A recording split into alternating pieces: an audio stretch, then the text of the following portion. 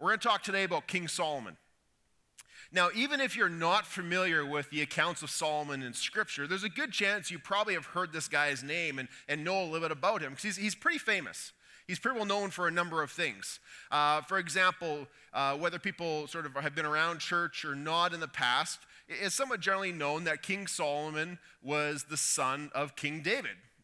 King David, probably the best known king out of all Scripture. King David, a man who it said was after God's own heart. And King David appointed King Solomon to be his predecessor after he died. We also know King Solomon is famous for being wealthy beyond compare.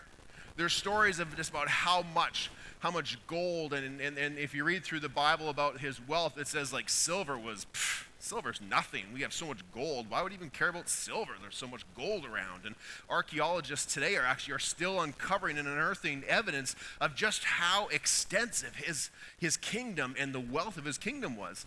Even to these very days, they're finding evidence of the truth of that. We also know King Solomon was the one responsible for constructing the first temple in Jerusalem. King David had gathered the supplies for it, but King Solomon was the one who actually oversaw the construction of it, and that became the center of worship for the nation of Israel in Jerusalem. And to this day, if you go to Jerusalem, the Wailing Wall that you see there is part of that temple that was built by King Solomon.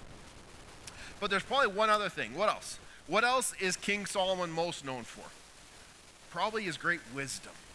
By far, wisdom. He's known as being the wisest person who ever lived. And we read about how he came about this wisdom in the book of 1 Kings chapter 3. And if you have your Bibles with you, I invite you to turn there now. If it's on your phones or if you brought your Bible with you, you haven't got one, you can find a Bible in the pew in front of you. It would be on page 266. 1 Kings chapter 3. And while you're finding that, I just want to talk for a second about wisdom. Because sometimes we get wisdom confused with something else. Sometimes we get wisdom confused with this thing called intelligence. Just want to differentiate between those two for a second. And I'll do so by asking you a question. What would you call somebody who dedicated 10 solid years of their lives to studying one subject?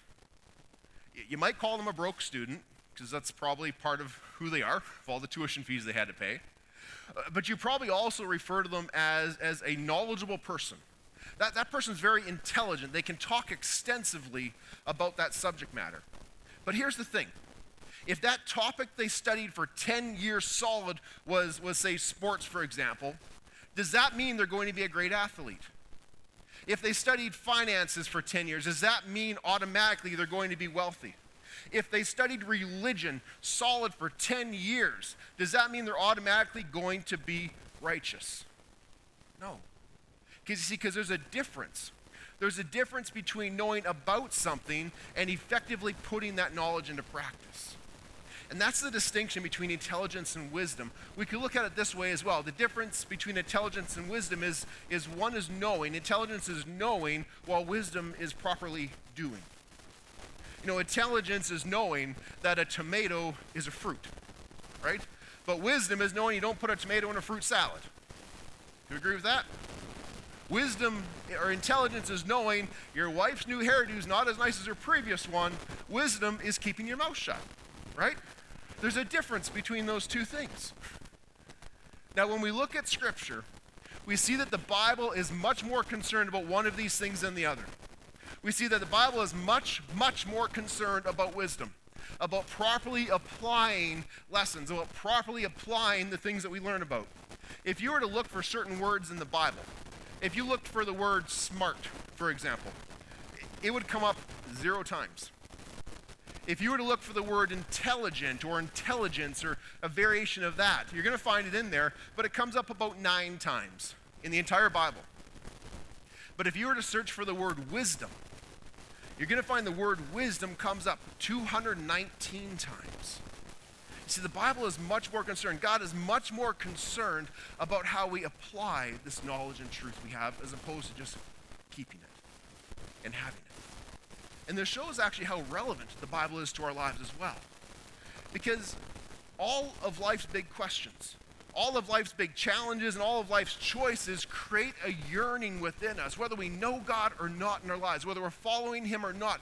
These big questions and challenges and opportunities in our lives create within us this yearning for wisdom. yearning to make the right decisions.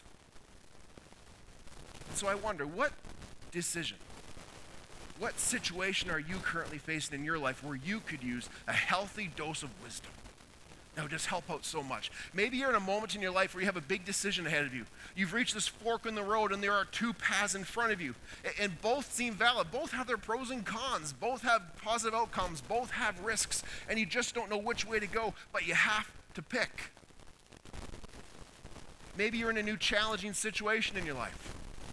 Enter into a new season of life, into a new relationship, into a new position at work, whatever it may be, a new problem that you're encountering. And there are people counting on you. And you've got to decide. You can't just freeze. You need to decide. You know what you knew in the past? That ability that comes natural to you, the confidence that you typically have in this particular moment, all those things you had in the past that got you to where you are, just in this particular moment, don't seem to be enough. Well, Solomon finds himself in just that sort of a situation. That's exactly where Solomon finds himself in a situation bigger than himself.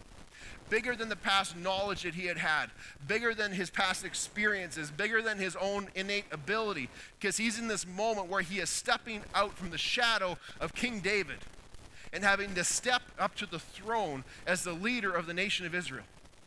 And as he moves into this moment, he knows that if he's going to be a good king, if he's going to be successful in this new venture that's put before him, it's not going to come down to who's the prettiest.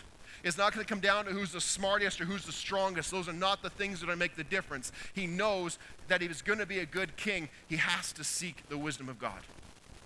And that will be the key for the challenges facing him. Because what he knew is that true wisdom is found in our relationship with God. And that is still true for us today, for all of us who are here today. So in 1 Kings chapter 3, we see how this all came about for King Solomon.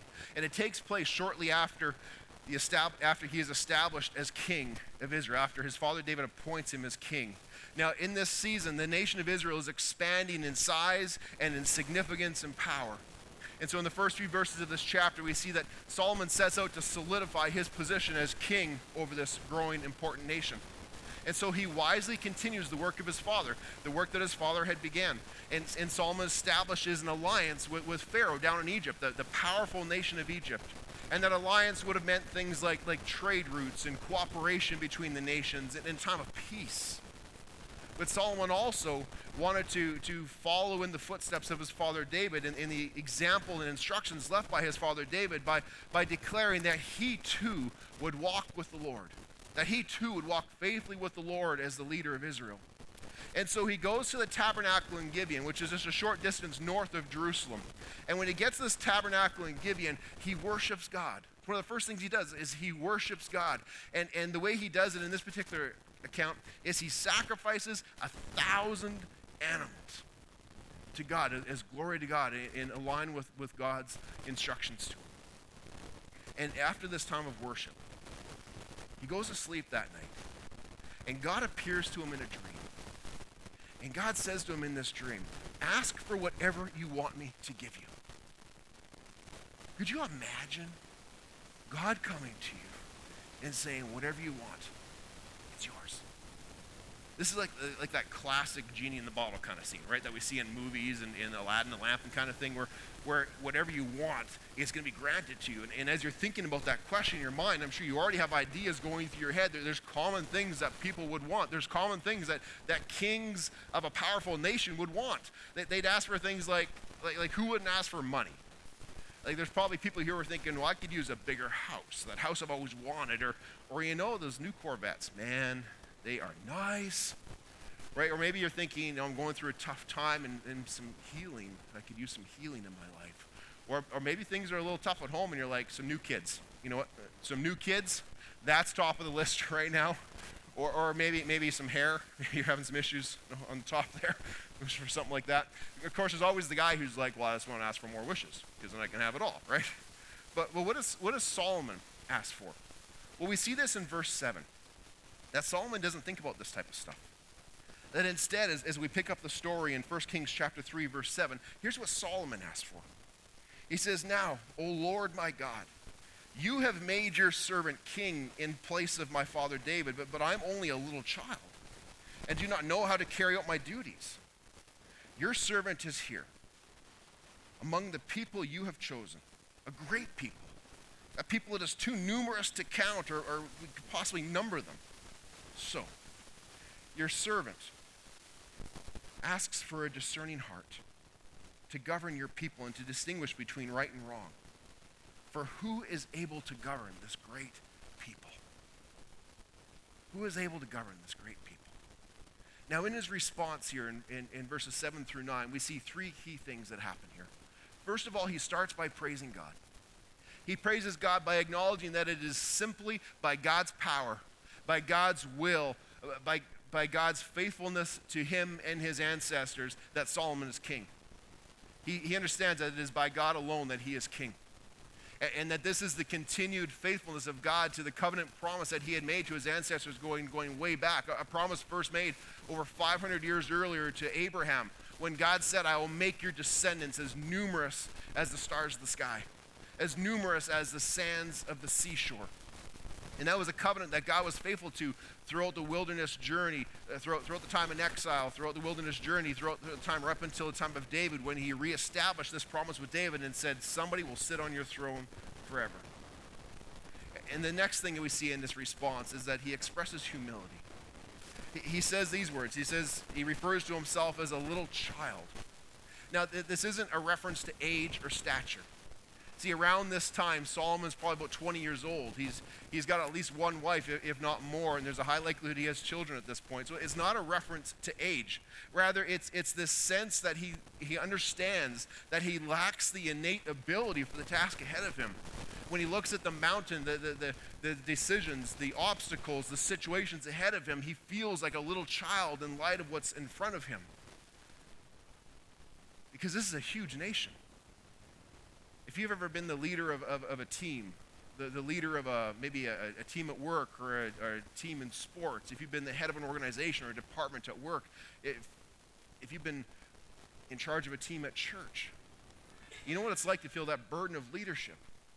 Now take that feeling and multiply it to the point where the size of Israel, where they are at a point where they truly are as numerous as the sands of the seashore. And imagine the situations that you're going to be facing, the questions, the challenges that are going to be coming your way. You know, and as powerful and as successful as you have been in the past, there's this sense of inadequacy, this sense of uncertainty, which leads him to ask the question, who is able to govern these people? Who is possibly, innately, naturally equipped for this task ahead of me? It's beyond any of us to do that. The third thing he asks for in his request is he asks for something that is pleasing to God and pleasing to the situation as well. He asked for wisdom. He asked that he would have a discerning heart so that he could distinguish between what is right and what is wrong. He asked for something that is pleasing to the Lord. And in so doing, he demonstrates to the Lord that he's not acting from selfish motives. He's not acting from a heart of greed, of just wanting to accumulate and build himself up and make himself more powerful. He proves to God he's operating from a sober-mindedness of understanding the magnitude of the task ahead of him. But this is important that we don't want to miss either. He also is explaining to God in this request that he is concerned for the people. Because he knows that if they are going to succeed and continue to thrive and flourish, he must succeed. And he will only do so if he walks in the footsteps of God, with the wisdom of God in his life. So how does God respond to him? We pick that up in verse 11. When God says to him, so the Lord said, since you have asked for this and not for long life or wealth for yourself, nor have you asked for the death of your enemies, but for discernment in administering justice, I will do what you have asked, and I will give you a wise and discerning heart, so that there will never be anyone like you, nor will there ever be. Moreover, I will give you what you have not asked for, both riches and honor, so that in your lifetime you will have no equal among kings. And if you walk in my ways and obey my statutes and commands, as your father David did, I will give you long life as well. God grants him the wisdom he asked for. And because he appears fit in character and in mindedness to understand what's ahead of him, God sees fit to give him other blessings as well. Because you've been wise in asking for divine wisdom, I also see that I can trust you with wealth.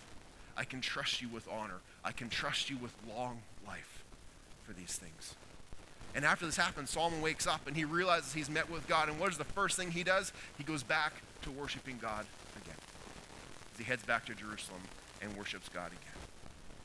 You see, when faced with these big challenges, when faced with these big decisions, when there's lacking of certainty for what lies ahead in these days, Solomon was wise enough to know that true wisdom is found in our relationship with God. But even as I say that, there may be some people here who want to challenge it. Because I know all of us have encountered people in this world who are wise. Is that wisdom is not exclusively necessarily held by God alone. That we've encountered people who we find are very, very wise. These are people who have been there for us. They've offered wise counsel in difficult situations. They've guided us through tough times. They've given us insights that we just hang on to in our memories, and they've been so treasured in our past. I have those people in my life too. There are people in my life who I know I would not be where I am today if it were not for their wise counsel as I was walking through this journey of life. But here's the thing. When we talk about wisdom, there are different types and different sources of wisdom that we experience. For example, one common type of wisdom we experience is innate wisdom. This is wisdom that is just sort of naturally inborn within people. It's just people naturally have this ability to understand and process life in the world in certain ways, that they have innate ability for wisdom.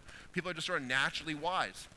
There's evidence that Solomon possessed a great sense of innate wisdom. If you're to flip back a chapter to chapter 2, verses 6 through 9, his father David even says, Solomon, you are a wise man. David sees that. He calls that out in his son, that he has this innate wisdom.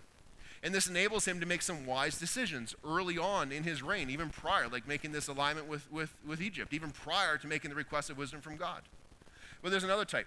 There's a type of wisdom that is like learned wisdom.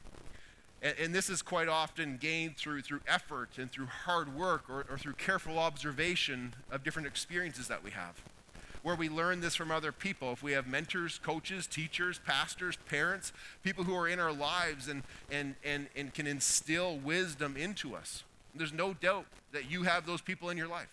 That, as I say, who are the wise people in your life? There are names that come to mind immediately of the wise people that you keep around you in your life, and they offer good guidance to you.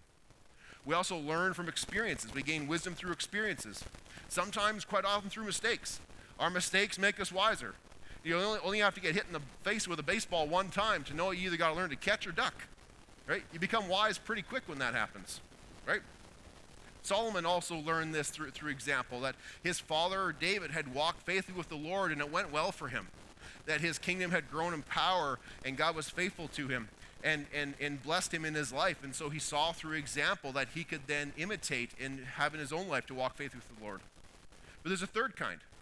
There's also divine wisdom. And this is wisdom that comes from God and is unmatched in any other forms. And ultimately, this is what Solomon was seeking. See, he had the other ones. He had innate wisdom. He demonstrated that in the past. People called it out to him in the past. He had experiential wisdom. He had mentors in his life. He had put that wisdom into practice. But even though he had innate wisdom and learned wisdom, he reached a point where he still felt inadequate. He still was calling out for this divine wisdom to be his.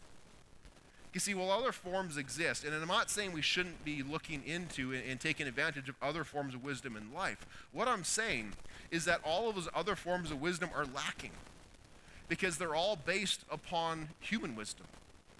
They're all based upon the wisdom of man, wisdom of human experiences in this world. And regardless of how wise and how godly a person is still a person, which means a person is still fallible and still has challenges within their own hearts, within their own minds and spirits. And they themselves, no matter how wise, will still from time to time wrestle with envy and bitterness and selfish ambitions.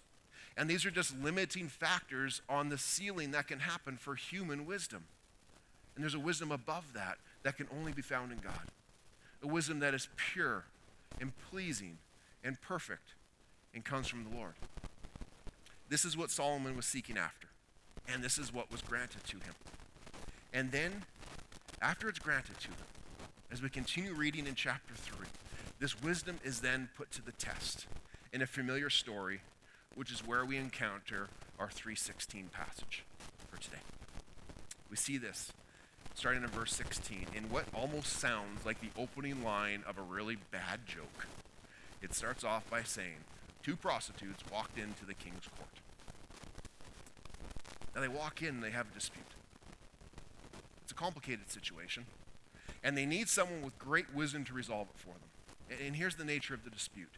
See, these 2 prostitutes live in a house together, and both of them become pregnant around the same time, and they both give birth within a few days of each other.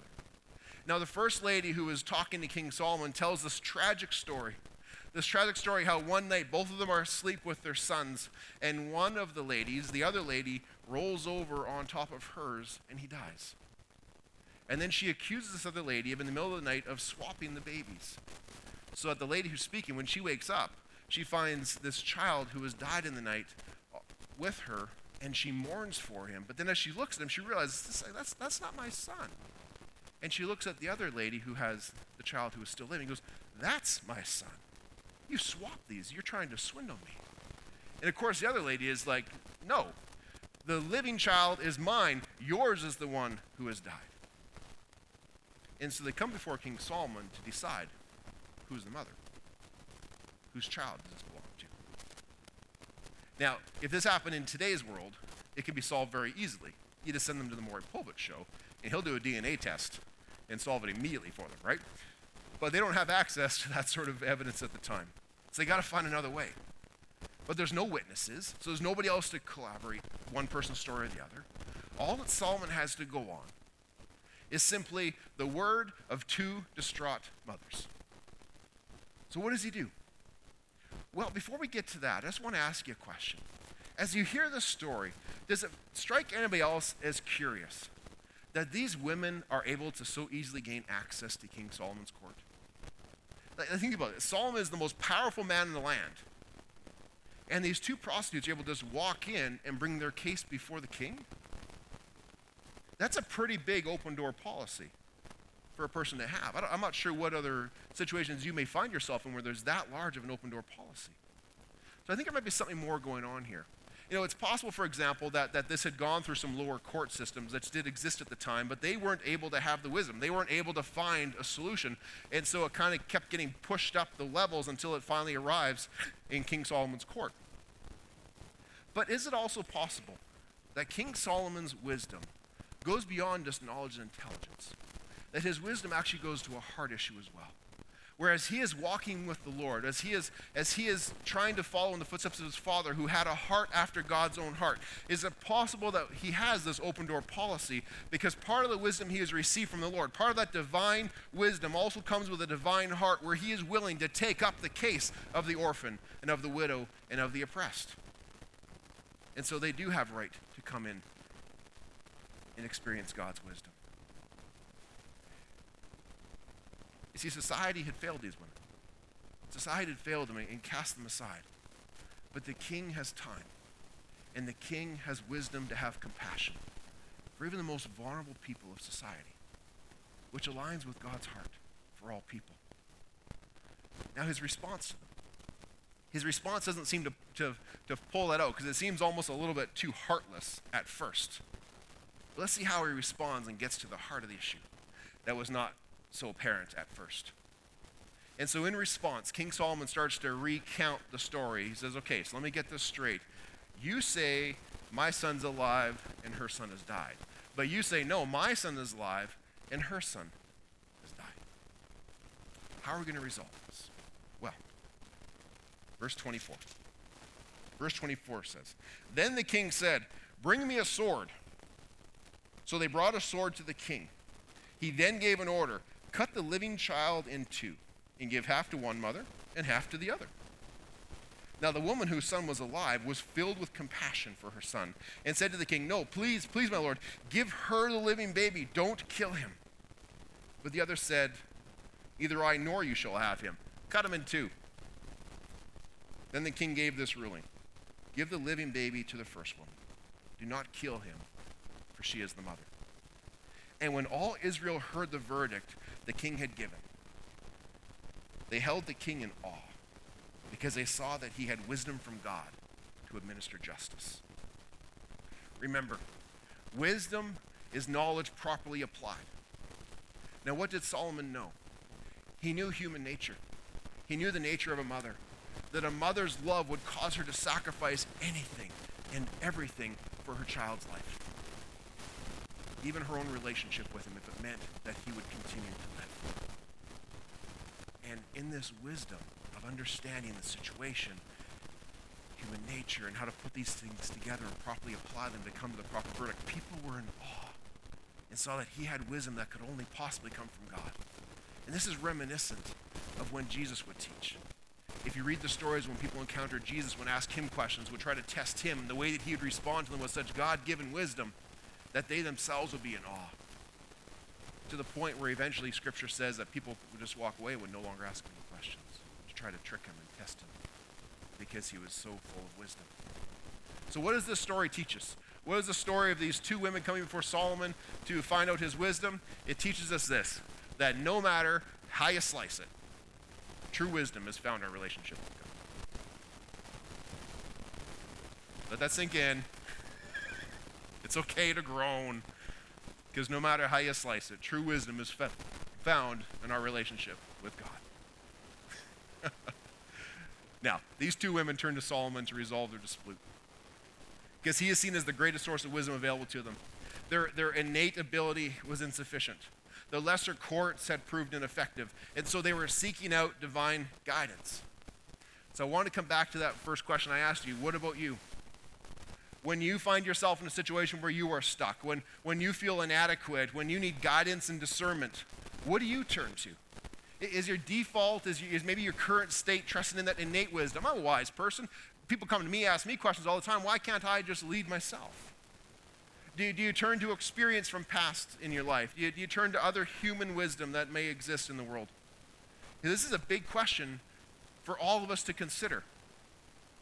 Because I think we would all agree that regardless of how old we are, regardless of our backgrounds, regardless of whether we even believe in God or not, everybody in this world is searching for answers.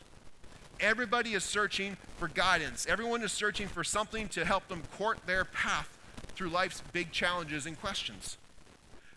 Further evidence of this is found in a report that came out about a year and a half ago.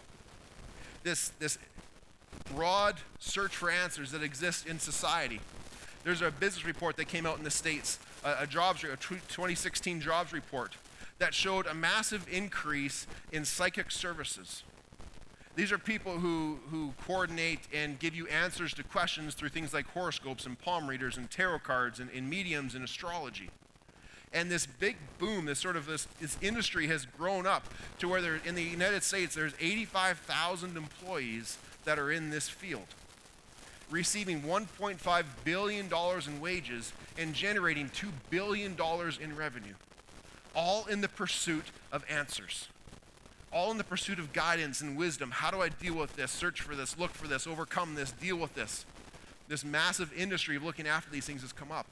And I got to tell you, I imagine a lot of you would agree with me that these don't seem to help, and they're even dangerous. The fact that there's so many people looking for answers and it's becoming so large actually proves that it's not working, because if you could look to those things and get answers, you wouldn't go back, and it wouldn't be a growing industry, it would be a dying industry, because you'd be receiving the answers you're looking for. But because you don't, you go back time and time again, and it self-perpetuates into a larger and larger industry. But I have to ask you the question like this. Why in the world would you look to the stars for answers when you can look to the maker of the stars for the answers? King David knew that. King David said in Psalm 111, verse 10, he said, "The fear of the Lord is the beginning of wisdom, that all who follow his precepts have good understanding. To him belongs eternal praise." It says here, the beginning of wisdom. The beginning of wisdom is the fear of the Lord. Now, we talk about the fear of the Lord. He's not talking about being scared of God. We actually do see that in Scripture. There's moments where people encounter God and they are just terrified. But that's not the application he's looking at here. When he's talking about fear of the Lord here, he's talking about the sense of reverence and awe. Having reverence and awe for God is the beginning of wisdom. It's that moment that you come to realize that there is something beyond yourself that you need, that the innate wisdom, that the human wisdom is not cutting it in this situation, where you come to believe, first of all, that there is a God who loves you, that there is a God who is available to you, and then when you are struck with that reality, you choose to bring your life under his guidance. This is the entry point into a relationship with God, but it's just the beginning. It's just the beginning of wisdom. Because there's a next part to the verse where it talks about the, if you will, the middle of wisdom. Where the middle of wisdom is where we follow these precepts. Precepts meaning teachings and instructions that God has given us in his word. And if we follow his precepts, then we will have good understanding. Because see, seeking after God and coming under God's guidance is not a one-time event. It has an initiatory event, but it's not a one-time event. But if you truly begin to find wisdom through fear in the Lord, if that fear is genuine, that reverence and awe is genuine, it will then enter you into an ongoing process of walking with the Lord. And as you walk with him, it's this idea of this image of a journey where you're walking with him and you are learning and growing. And through that process of gradual time over time of learning and growing, it leads to a change of heart and a change of mind. You know, in a couple of days, there's some guys in the church who are going to be taken off to go do some backcountry camping. And these guys are going on a journey. And as they walk together, some of these guys don't even know each other. They'll be shaking hands and exchanging names for the first time when they start that trip. But along that journey, that's the initiatory event. But along that journey, they are going to spend time talking and learning and growing together. And at the end of that journey, as long as they get along, it's going to be friendships that'll last a long time. The same thing happens is within the key to our wisdom within God. It's an ongoing journey of learning and following and growing. Because reality is, if we only turn to God in our times of need, if you only turn to God for his wisdom in our times of need, even if he gave it to you, you probably wouldn't follow it. Because following God would be a foreign concept to you. Even if you asked the question and he gave you that immediate answer, you probably wouldn't follow it because you're not accustomed to following God. You see, God's wisdom does not come like a bolt of lightning. It appears in a moment and then is gone.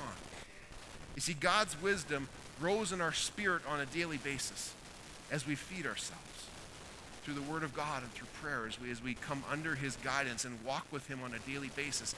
That's where it comes from. It's not a momentary bolt of lightning. It's a journey with him where we walk according to his precepts and come to have good understanding. It's not something we just take from God in a moment, but it's something that we cultivate in God through a lifetime. And if we do that, we then come to the end of wisdom, which is where we return praise back to God forever. Because if we can do this, if we initiate into this relationship with him, and then if we walk with him, the end of that is not only seeing that he is the true source of wisdom, which makes him worthy of our praise, but it's also understanding and experiencing the difference that God makes in our lives. And we come to see that life now and forever is better with Jesus than without. And we return praise back to him for that. Now, I don't know what you may be facing in your life right now. What choices, what questions, what situations there may be. I don't know what's going on in your life that you could use a healthy dose of wisdom for, but I do know this, that no matter how you slice it, true wisdom is found in our relationship with God. Because in him, the fear of the Lord is the beginning, the middle, and the end of all wisdom. Solomon was the wisest man to ever walk the earth, the Bible tells us. And he asked God for wisdom. It was granted to him. But so much more was given as well.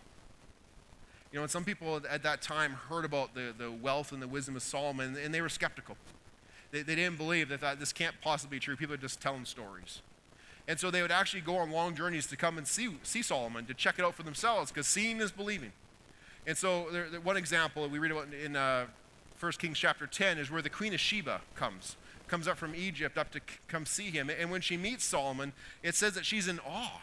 She's just in awe of God's blessings upon him, and she sees for herself that, yeah, he truly does have wisdom, and he truly does have wealth, and there's great joy throughout the nation. And she sees it for herself, and she believes, and she aligns herself with what people had heard. But you know, when Jesus walked the earth, there are people who heard about his wisdom, people who heard about his love and about his teachings that he offered to all people. And he had his skeptics as well. People who would come and see him, come and ask him questions so they could see it for themselves. And those who came with the right motives, those who came with the right hearts, had their lives transformed. by their encounter as they themselves came to believe and came to see the truth that this is God's Son, that this is one who reveals the kingdom of God and his love and his grace and his truth for all people.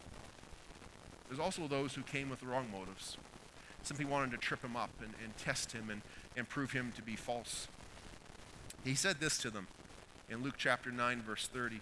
Jesus said to his skeptics at the time, he said, "The queen of the south will rise at the judgment of the people with this generation and condemn them.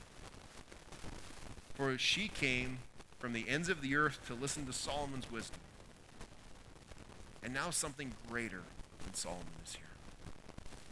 You see, Jesus is arguing this way. He's saying if the queen of Sheba traveled all this way to hear about Solomon, and when she saw him and spoke with him, she herself believed that he had God-given wisdom, how much more impressed should we be? How much more in awe should we be? How much more should we believe in this God-given Savior that was standing before them? Jesus was not just a teacher. He didn't just come to display the wisdom of God as Solomon was so able to do. He came to reveal the way to the Father. He came to reveal, to say, you know that initiatory event where you come into relationship with God? I came to make that a reality for you. Out of love, God sent me so that I could walk among you and reveal the kingdom and God's grace and truth to you. But then ultimately, he says, I came so I could give my life, that I would die upon the cross to pay the price for your sins so that the way would be open, so that whoever wants to follow God, whoever wants to walk with him and grow with him and enter into these blessings of wisdom and joy and peace with God forever, that way has been made open through Jesus Christ.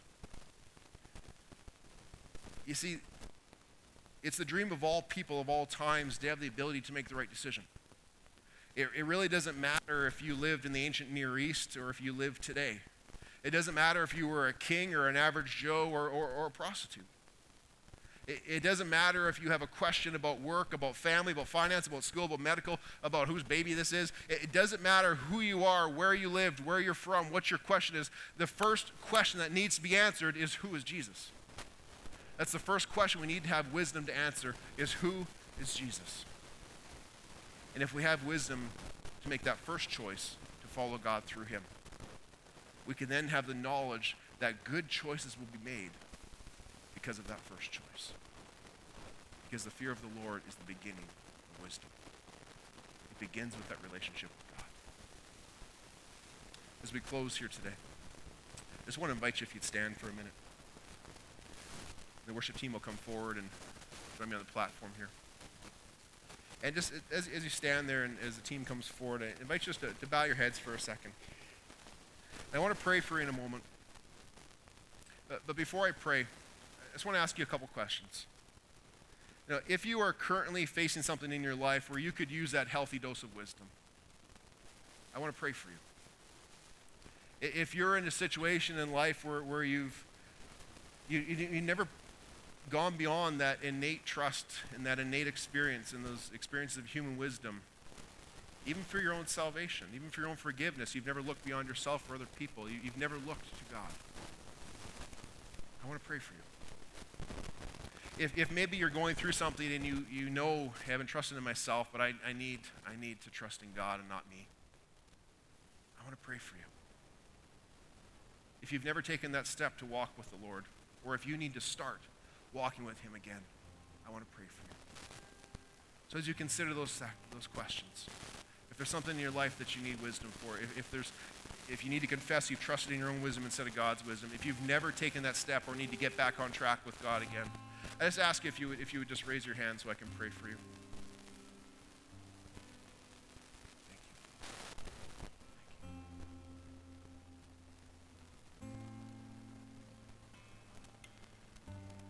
Heavenly Father,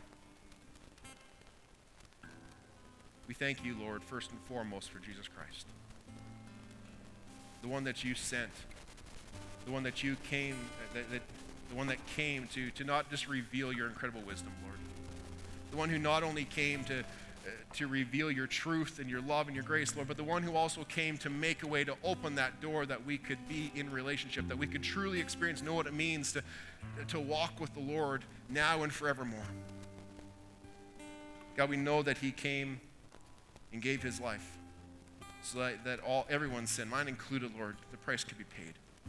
So, Lord, for those who are here who have never made that step of profession of faith in him, who have never come under the guidance of the Lord and submitted themselves to him, God, I pray that right now in these moments, as they give their lives to you, that they would sense your presence in their lives, that they would surrender that to you. God, for those who have been wandering and need to come back on track, God, I pray that you would bring people around them to walk with them for a while, to guide them. As together, shoulder to shoulder, we walk in godly wisdom. And Lord, for those who are here, who are facing challenges and choices and uncertainty, and they know that it's not within themselves, they need to look beyond themselves to find that wisdom and to find that step that they need to take. God, I just pray that the Spirit that is among us and within us would guide us in those ways, would answer those questions, would reveal your truth, that we would have the courage, that we would have the certainty to take that step. And trust that we don't need to know every step.